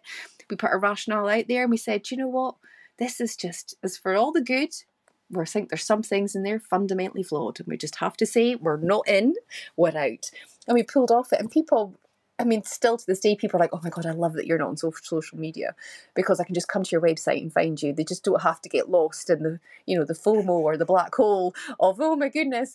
They just go and chill out on our website, and we put our pictures up on our social galleries there, uninterrupted. You decide when you want to come in and out. So it's become a bit of a thing of ours for the last 5 or 6 years. We kind of like, how do we push this further? How do we make this, how do we be the change? Let's do it. And people think you're mad. I get the sense that being a rebel is really doing the opposite of what you should be doing at every point. So you made the bold move to ditch social media. How did that come about? How did it work out? Yeah, so we've actually just passed our anniversary. We've unplugged for over a year now. I think it was 18th of October. But we are, and just to make everyone assured and clear, we are super social. We're a very social bunch of people. We're a very social brand. But we decided, with a build-up of various things, as rebellious people from the Highlands of Scotland tend to do, is we go, no, we're not doing that. But we unplugged. And I think it was, don't get me wrong, for those who maybe knew about us earlier, maybe from 2018 onwards, we were on it all the time. Twitter, Instagram. We didn't quite go down the TikTok route at that point, but we're very, very trying to post daily, and everyone was super kind, and we were engaging and reaching people. But there felt like there was a few things changing, maybe around 2022. In particular, in the UK, we'd seen a couple of aspects, to be honest. In the UK, we'd seen, pioneering cases with regards to mental health and the vulnerability of people on social media, and the degrees of protection that's in place for these people to see content that is targeted, and is very much, in some respects, preying on their vulnerability and their weaknesses. And I felt like, gosh, this is this is not great. And don't get me wrong, there's always two sides to everything, because there is a lot still about social media that I love so much. But that aspect, in particular, a young girl case in the UK, where she'd taken her own life, and the reality of being in a space that, was harmful to people, was something that was ethically challenging for me. Was it worth it to sell a scarf potentially? And don't get me wrong, we weren't all sales posts. We were very much sharing what we did, and people love seeing behind the scenes. But I just was trying to make a statement point around these platforms can be so much more. And I don't know if you'll remember, or some of the listeners will remember, a time when we had a phone book and a Yellow Pages. And there was a bit, you remember this, the Yellow Pages? Oh, yeah. And I remember this kind of social space. When did it stop? Where's the lines of personal, the lines of business? Where does all that come in? And I get the whole social, here's Granny doing this with first walking with the baby and all of this amazing stuff. And then you've got all this business stuff trying to jump on to the back of it. And I felt like we needed the Yellow Pages and the phone book thing back again to give protection.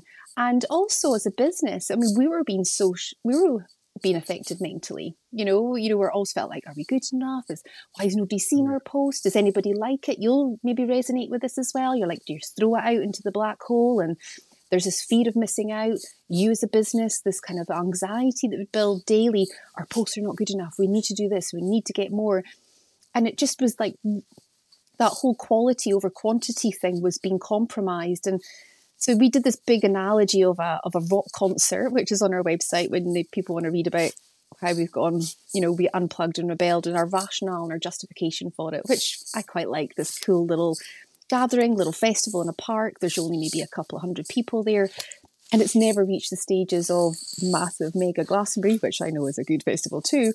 But the whole meaning of connection, in a meaningful way, gets lost. It gets diluted, and there's a lot of harmful things can happen when you're really trying to scale something. So there was a couple of threads of anxiety, frustrations in these platforms.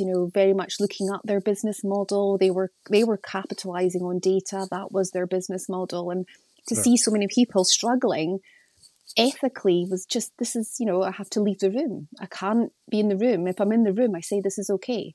So we unplugged a year ago, and then, don't get me wrong, lots of people were like, you are off your head, Claire. What are you doing? This is nuts. How will people find you? How will people know what you're doing? And you're going, do you know what? It wasn't that long ago we didn't have social media, and we were, everybody was fine. So I just believed about connecting with the real people in a more meaningful way, in a kind way. So it was inviting everyone to our website. You'll not be interrupted. You'll not be tracked. We won't use your data. If you want to hang out with us and read about our journey, we still want to share it with you. But we just want to do it in a way that we can feel like we're taking responsibility for your care, your mental health. You're dedicating time to us and our story. Let's make sure you're safe. So we did that. So we're not the first brand to have done that. And there's lots of people, high profile and other brands, who have unplugged just for very similar reasons. Until that space can be made more transparent, kinder, and as I say, bring back the Yellow Pages and bring back the phone book to have this very clear purpose behind the platform, and so that's just another aspect of, our rebellious ways, I suppose, doing things a bit differently, doing things a bit disruptively. But that is a very bold move, going away from social media, because that is totally bucking the trend which says that you have to be all over social media. You have to have posts daily at certain intervals, and you have to interact, and you have to do this and that. And for a small company like yours, that takes an awful lot of time as well. And you have Absolutely. to have experts at it, and content producers and strategies and everything. Yeah, it's a whole other animal on its own. And I think the sheer volume of conversation on these platforms today, and then looking at everything else in life, that's personal, it's political, it's environmental, you could start to see echo chambers developing, you could start seeing toxicity developing, it all became, very much bun fight sometimes. And it's about going viral and all of these things that were triggers, as you say, as a small business, this is what you need to do. And I think do you not just need to be a kind person who's really passionate about what you do, and just connect with people who want to, have that uninterrupted, not kind of distracted conversation with you.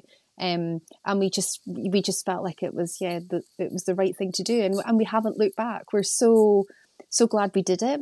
I would encourage others. I genuinely would, because the acts of rebellion then give birth to something else. The new version. It's so young. It's the first round of it. I think there could be better ways of developing that digital social interaction. Globally. But it's just understanding the motives, and I just felt like there was some dark sides to it, and hugely time consuming. I mean, you're a small business, you could be doing social media like for 10, 12 hours a day easily. Oh, yeah. But yet you've got a business to run, and and it becomes a bit of it becomes hugely pressured to, and I think that also fed into another bit that was frustrating, was this let's post everything that looks perfect and happy and rosy and progressive, and look at us with this person, and we've got this celebrity and everything's amazing. There's romantic, happy space, which is, happy is, but the reality, you felt like you were telling a lie sometimes, because some days it's like, some days you're like, oh my goodness, this has gone wrong. What we're going to do? We're going to have to be up all night doing this, but that wasn't something you could put on social media because people think you might be moaning, or you felt like people might think you're bemoaning. There was just this, you constantly had to push out this happy vibe, and which is important. But at the same time, there was this kind of loss of reality a little bit because, so all of those things just accumulated. And as I say, what we saw happening to other people, and we thought, no, this is just not worth it. So yes, we found that a lot of customers were actually really, really delighted we did it, because they were getting a bit sick of it, fed up. They knew it was controlling their life. Everybody's like, oh my goodness, I need to come off Facebook. Or, they find themselves scrolling for an hour and they can't remember anything. So a lot of our customers were like, this is brilliant, happy. Send an email, do a little chat message, brilliant. We can, they actually really applauded us for coming off. And so in addition to bucking the social media trend, you've also decided to be fully transparent about pricing, or costs and pricing. Yeah. Another thing, I mean, it's all reflective of, there's no strategy behind this in the sense of this will look good. It's literally living, breathing, learning journeys for us who work here. And for, us as consumers prior to Prickly Thistle, we didn't really think about the cost of these things. We just consumed, and we felt like as we learned, we felt like, oh, we're now more informed. How cool would that be to let other people be more informed, or start thinking that way to be more informed, and rationalizing in our head why things happen a certain way, why price is a really big aspect to clothing, to fashion. There's the stereotypes, expensive must be ethical, doesn't mean the case. Cheap must be hugely damaging. Well, sometimes you've got to think about how it doesn't add up. But so we decided to do a price transparency explainer on every single product, where we tried to break down fabric costs, how many hours it takes to make the garment, quality check it. It's surprising how many minutes, 10 minutes here and there it takes when you're making a garment, just pressing it. For anyone who's made clothes, they know that you're back and forth to the hot iron to press before, preparation's everything, cutting, the final QC, making sure it looks great before it goes in its, its craft tissue and all of this kind of stuff. We wanted to be really clear as to all of these 10, 15 minute steps. They add up.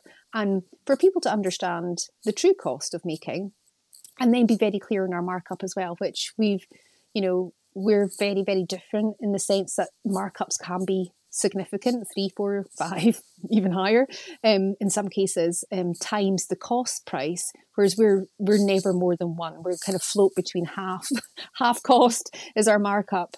And that just to give us a little bit of extra resource to go off and do, or to fund times when we're not just trying to sell, because we're out doing stuff with a local school, or we're doing stuff with government. It gives us a bit of gunpowder, shall we say, to really tackle some of the ethical pieces that bother us as well.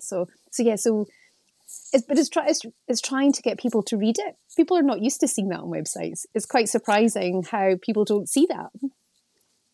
Yes, I can imagine it is, because really you're just focused on the price, aren't you, when you're browsing, you're out shopping. But Yeah, I imagine with your bean counting background, you're making sure that the business is still viable, that you're not actually having yeah. too low markups. No. I mean, it is a fine line because you want to be as affordable and accessible as possible. So you're putting all this information out there. You're giving, we are all of a sudden saying, look, I'll be the first one to say that I wouldn't spend more than £50 on a jumper. Now I'm like, actually, I need to really think about, where it came from, knowing what goes into just the natural raw materials being processed, etc., to go into a woven or knitted garment to be made and QC'd and everything.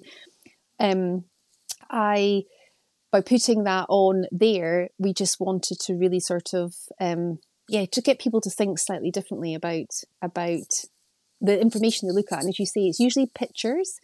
How does it look?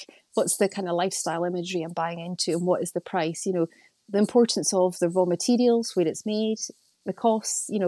We've probably, sometimes people think maybe we have too much information, but I think we should be more, what we have should be more normal than the bare minimum and just lots of pictures.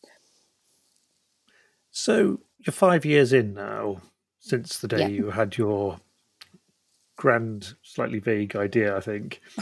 5 years. Where are you at now? How's it gone? Have you reached your goals?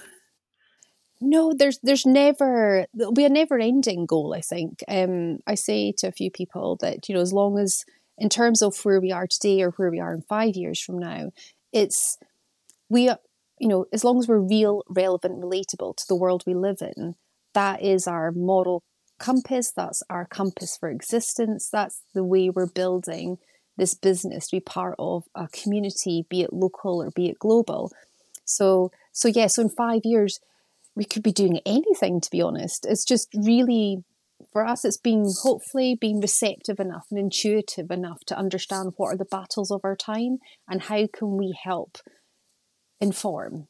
Just let people make informed decisions, and I think that's just true of everything from the moment you bring up your child to cross the road, is informed decision making. And that's really what we're very, very passionate about. Our beginnings are tartan in the Highlands of Scotland. Absolutely, why not? but it's that whole principle of being in existence, and really showing that we don't look at things in silos anymore as to what product or service they deliver or what's their agenda, what's their elevator pitch. It's like, what kind of people are they? What are they genuinely here for? What do they care about? And I think that's a big change, because we've been so conditioned to think that's where you go for the chocolates bars, this is where you go for the shoes, and this is where you go for the iron, and this is where you go for whatever service you're looking for. But it's good ethics, it's good people. So in 5 years, as long as the world keeps changing dramatically, I think we'll be changing, rather than being a business that maybe doesn't know what it wants to do. I think we're reacting to the world we live in, always based on that, real, relevant, relatable. If we can put our voice to something and help inspire an informed decision with somebody else, then that's the greatest gift we can give to anyone. Just to think that they now have they've just got that liberation, they've got that transparency, they've got the ask in them, and just let that ripple out. I think, it's utopian maybe, Nick, but I just think you've got to believe in some changes. Well, I mean, I think there's a big thing to be said for at least meaning well. And I think that's what I picked up on when I first saw your website. After one of my most dedicated listeners had tipped me off about you. The fact that you did actually consciously have opinions about wanting to do better, and you weren't afraid to put them on your website. You were being transparent and open about things. And whereas most companies pull the old greenwashing card out and just spout about things, they have ambitions and they would like to, but not actually delivering. Yeah. Yeah, no, absolutely. That corporate world, as you say, of mission statements and all of this great imagery and infographics around, the rhetoric of what is required of the time. But there's nothing like just, getting hands on and walking the walk and owning and embracing the challenges, the failures. We're not perfect, but talking about it, but not denying our good intentions as to what we're about. And we feel like them, will cause discomfort for sure. People, talking about, fossil fuel clothes, and people are like, oh my goodness, you have that conversation with someone, they'll go, oh my goodness, they shrink in and think, oh, is she judging me for my polyester fleece top that I've got on? And I'm not. But that until we bring the elephants, not just in the room, but onto the table and really, address what's there, we can't move forward. And sometimes it is uncomfortable and sometimes it's a bit challenging. But yeah, and I think if we don't, I just don't want to think about what would happen if we don't. So we try and own the realness of the situation and welcome anyone to ask us anything, or how to be better, how do we inspire, how do we push boundaries, and how do we influence others to think differently. And much of the time it is the industry setting the agenda for the discussion.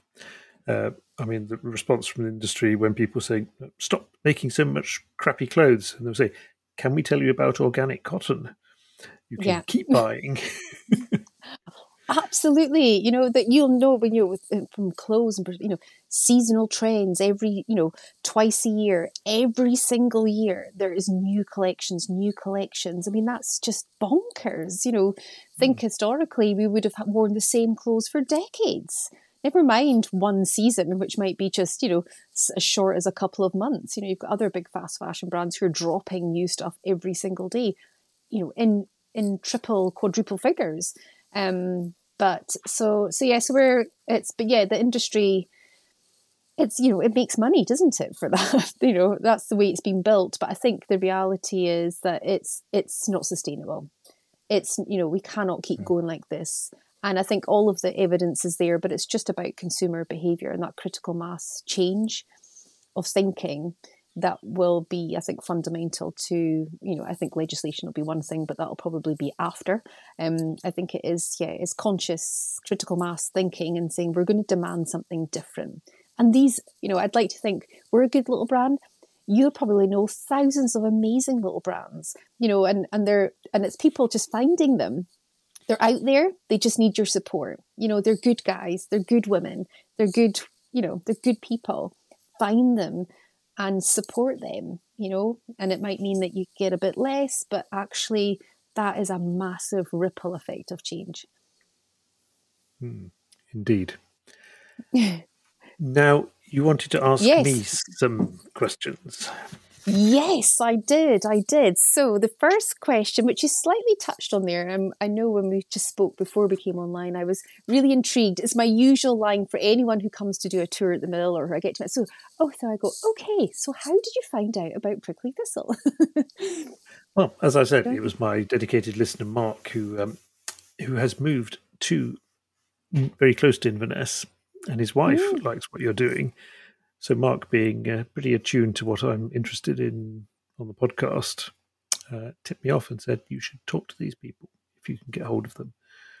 And, luckily you responded. The rest is history. Well, please pass on my huge thanks to them, and they're welcome to come visit anytime. But no, I just find it fascinating because we're not on social media, as you know. How do people find out? But it just proves we don't need to be on social media. You're trying to be all secret. But I've also, I'm really fascinated about, what you do. And with the podcast, I just would like to know what gave you the impetus to kind of go down the podcast route with your passion, which is talking about clothes, past, present, or future, but to put this into a podcast format, because this is a huge commitment for what you do. This is one is recording, and here I am taking up 5 days of Nick's time with this one, but all the editing and the preparing and finding people to interview, you must be passionate about. But what really drove you to go down this route? Well, I think ever since I was very, very young, I've had this thing about sharing my discoveries. And I've spoken about this once before on my Ask Me Anything podcast, I think. But where I keep being very interested in something and have this burning desire for everyone else to be just as interested. Mm-hmm. And in recent times, I was blogging for about 8 years, and then kind of became a bit fed up with that.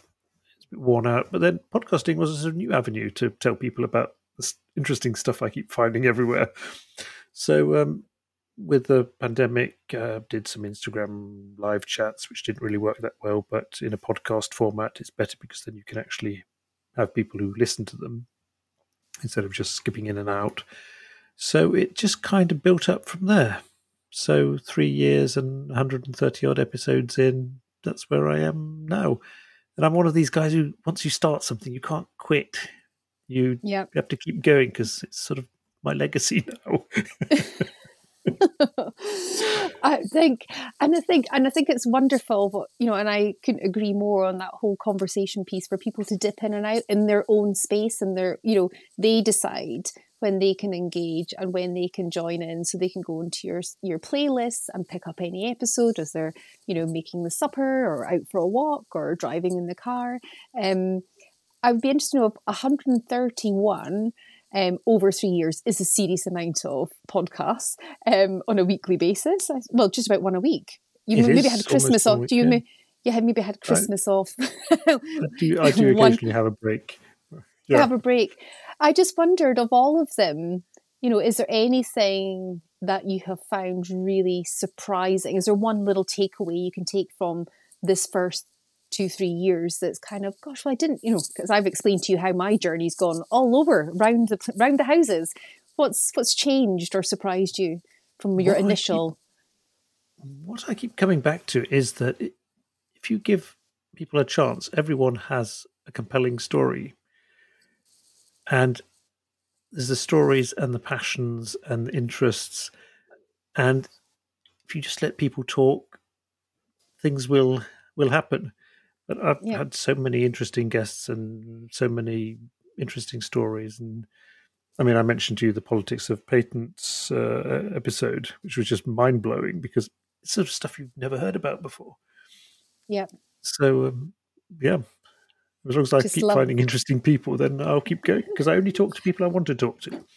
That's my I just hope my listeners have a little faith in me. So they might think, oh, this episode doesn't look like it's for me, but trust me, I selected that guest and had a chat and it will be good. No, I mean, I personally can't wait to share this all with our followers on email. Because I've enjoyed a couple. I'm going to have to spend a good couple of months of back-to-back listening to catch up with 131, I have to confess. But now I've found you. The other question I wanted to ask you was, so, a few times I've talked about, historically 200 years ago, and one of our kind of many slogans, I should really write a book of slogans, is what will they say in 200 years? And with the core topic of your conversations with everyone is around clothes and other stuff connected to clothing. What do you think would be one of the most significant changes in the clothing sector in 200 years? That is an incredibly tricky and involved question because, I mean, if we look 200 years back in time, people were still sitting at home weaving on their little looms. There was almost no technology at all. And then considering that the 200 years after that, how much society, technology, everything has just accelerated. I mean, if you ask me, how are we making clothes in 25 years, that might be sort of equivalent space-time development-wise. Yeah. I mean, I think obviously oil-based clothing is on its way out. Will there be other synthetic variants? I mean, probably, even though we are seeing a return to more natural fibres. Will we still be making clothes at the same rate we're doing now? I mean, that's also accelerated, but that's going to have to reel in. But, I mean, all the companies that are making mad amounts of money there will be resisting. And I think that is where change has to come, because we can say that, oh, as consumers, we have a lot of power and we can say, no, Zara, no, Shein, we will not shop with you. But given the marketing forces they have, it's kind of us against a tsunami of marketing. So I think unless legislation is in place that will make them actually stop doing what they're doing, I don't think there's much hope really of changing it. I mean, how are you going to get everyone in the world to shun them? I don't know. I think there will be more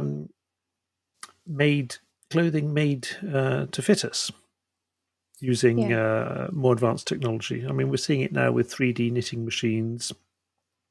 So you can have something made to your exact measurements. I have in the past talked about the notorious dot suit made by a Chinese company, where you put on this tight-fitting black suit with all these dots on, and the dots are coded in a special way so that when you do a little twirl in front of your the app on your phone, it scans your body, which is surprisingly accurate and can be used then to actually make clothes custom for you. I mean, that's the sort of first version of the technology, but I mean, clearly that has potential, at least for stuff that has to fit you really well. Yeah. I mean, I think tight-fitting clothes hasn't always been what people were after, because you can't work in tight-fitting clothes, apart from estate agents, I suppose.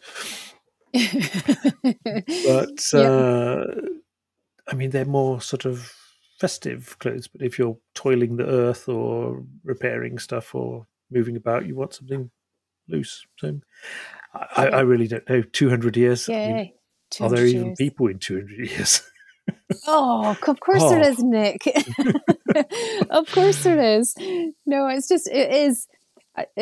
No, I think it's fascinating. You're right. It just shows some of the complexities of where people feel we are with that space, because there's so much that can be done, but should we do it? And I think, it's funny how I think we can influence our own future. But I think it's really interesting, isn't it? That shows, clothing, trying to find the words here, but I'm not quite finding them. But no, I think, I'm going to ask this question to lots of people, and I'm going to scribble down what you said, and I'm going to have this book of, this is what they said in 200 years we're going to have.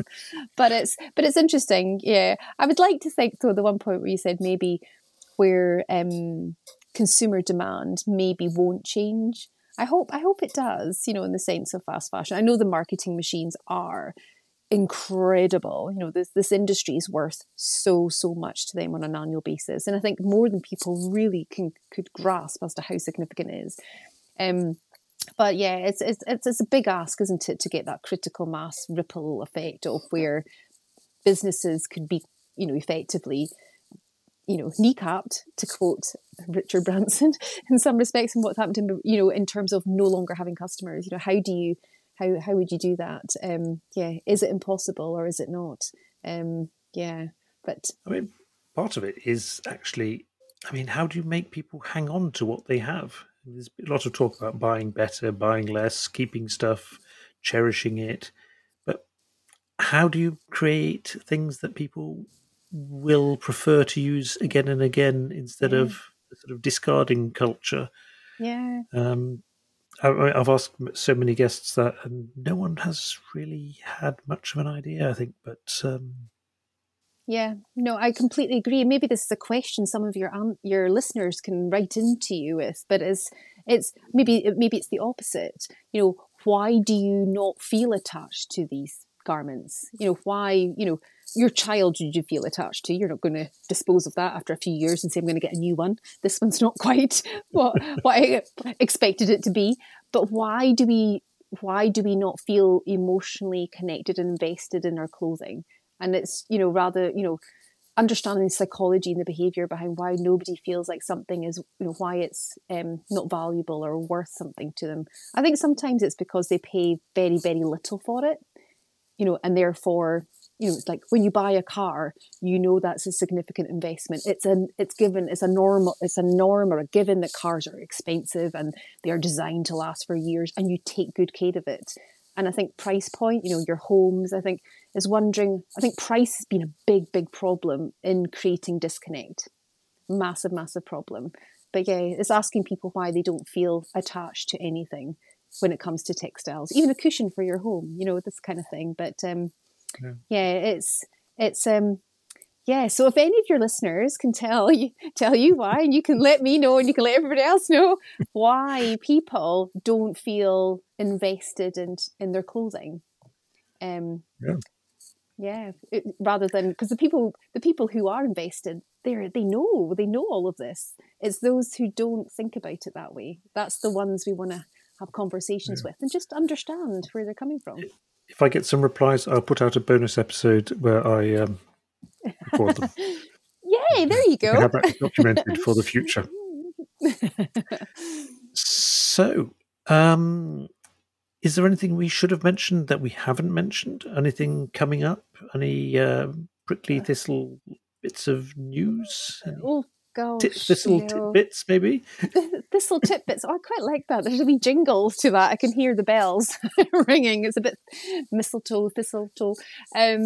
No, there's nothing other than, if they want to jump on anybody wants to visit our website, come and hang out, ask us any questions, they're more than welcome to. Or if they're in the Highlands of Scotland, they can come and visit us and see our 100-year-old looms and meet the team. But no, I think we're just open to people who want to help, solve these problems. This is it. We just own it, embrace it. So we don't have anything in particular happening, or that I can tell you. No, but no, we're here for the duration, and our passion is we're gonna keep it going, and we're not gonna be afraid to maybe disrupt and do things a bit differently, Nick. That sounds very good. I mean, once you're on a good track, then you just want to keep going. Yep. Okay, Claire, I think we've got what we needed. Thank you so much for joining me. Brilliant.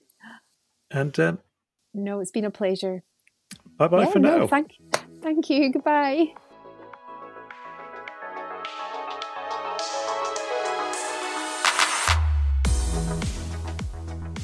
And that was all for this week's Gumology. Do send me your thoughts on Claire's question. welldressedad@gmail.com. Hit subscribe or follow to automatically download next week's episode as soon as it's published. If you listen on Apple Podcast, I would appreciate a review and a rating. If you listen on Spotify, you can also leave a rating. If you'd like to get in touch, well, you know my email address now, or you can follow me as welldressedad on Instagram. There's also Gumology Podcast on Instagram. Again, links and details in the show notes, including a link to the Patreon details. I will keep mentioning that, sorry. Until next week, have fun. Bye-bye for now.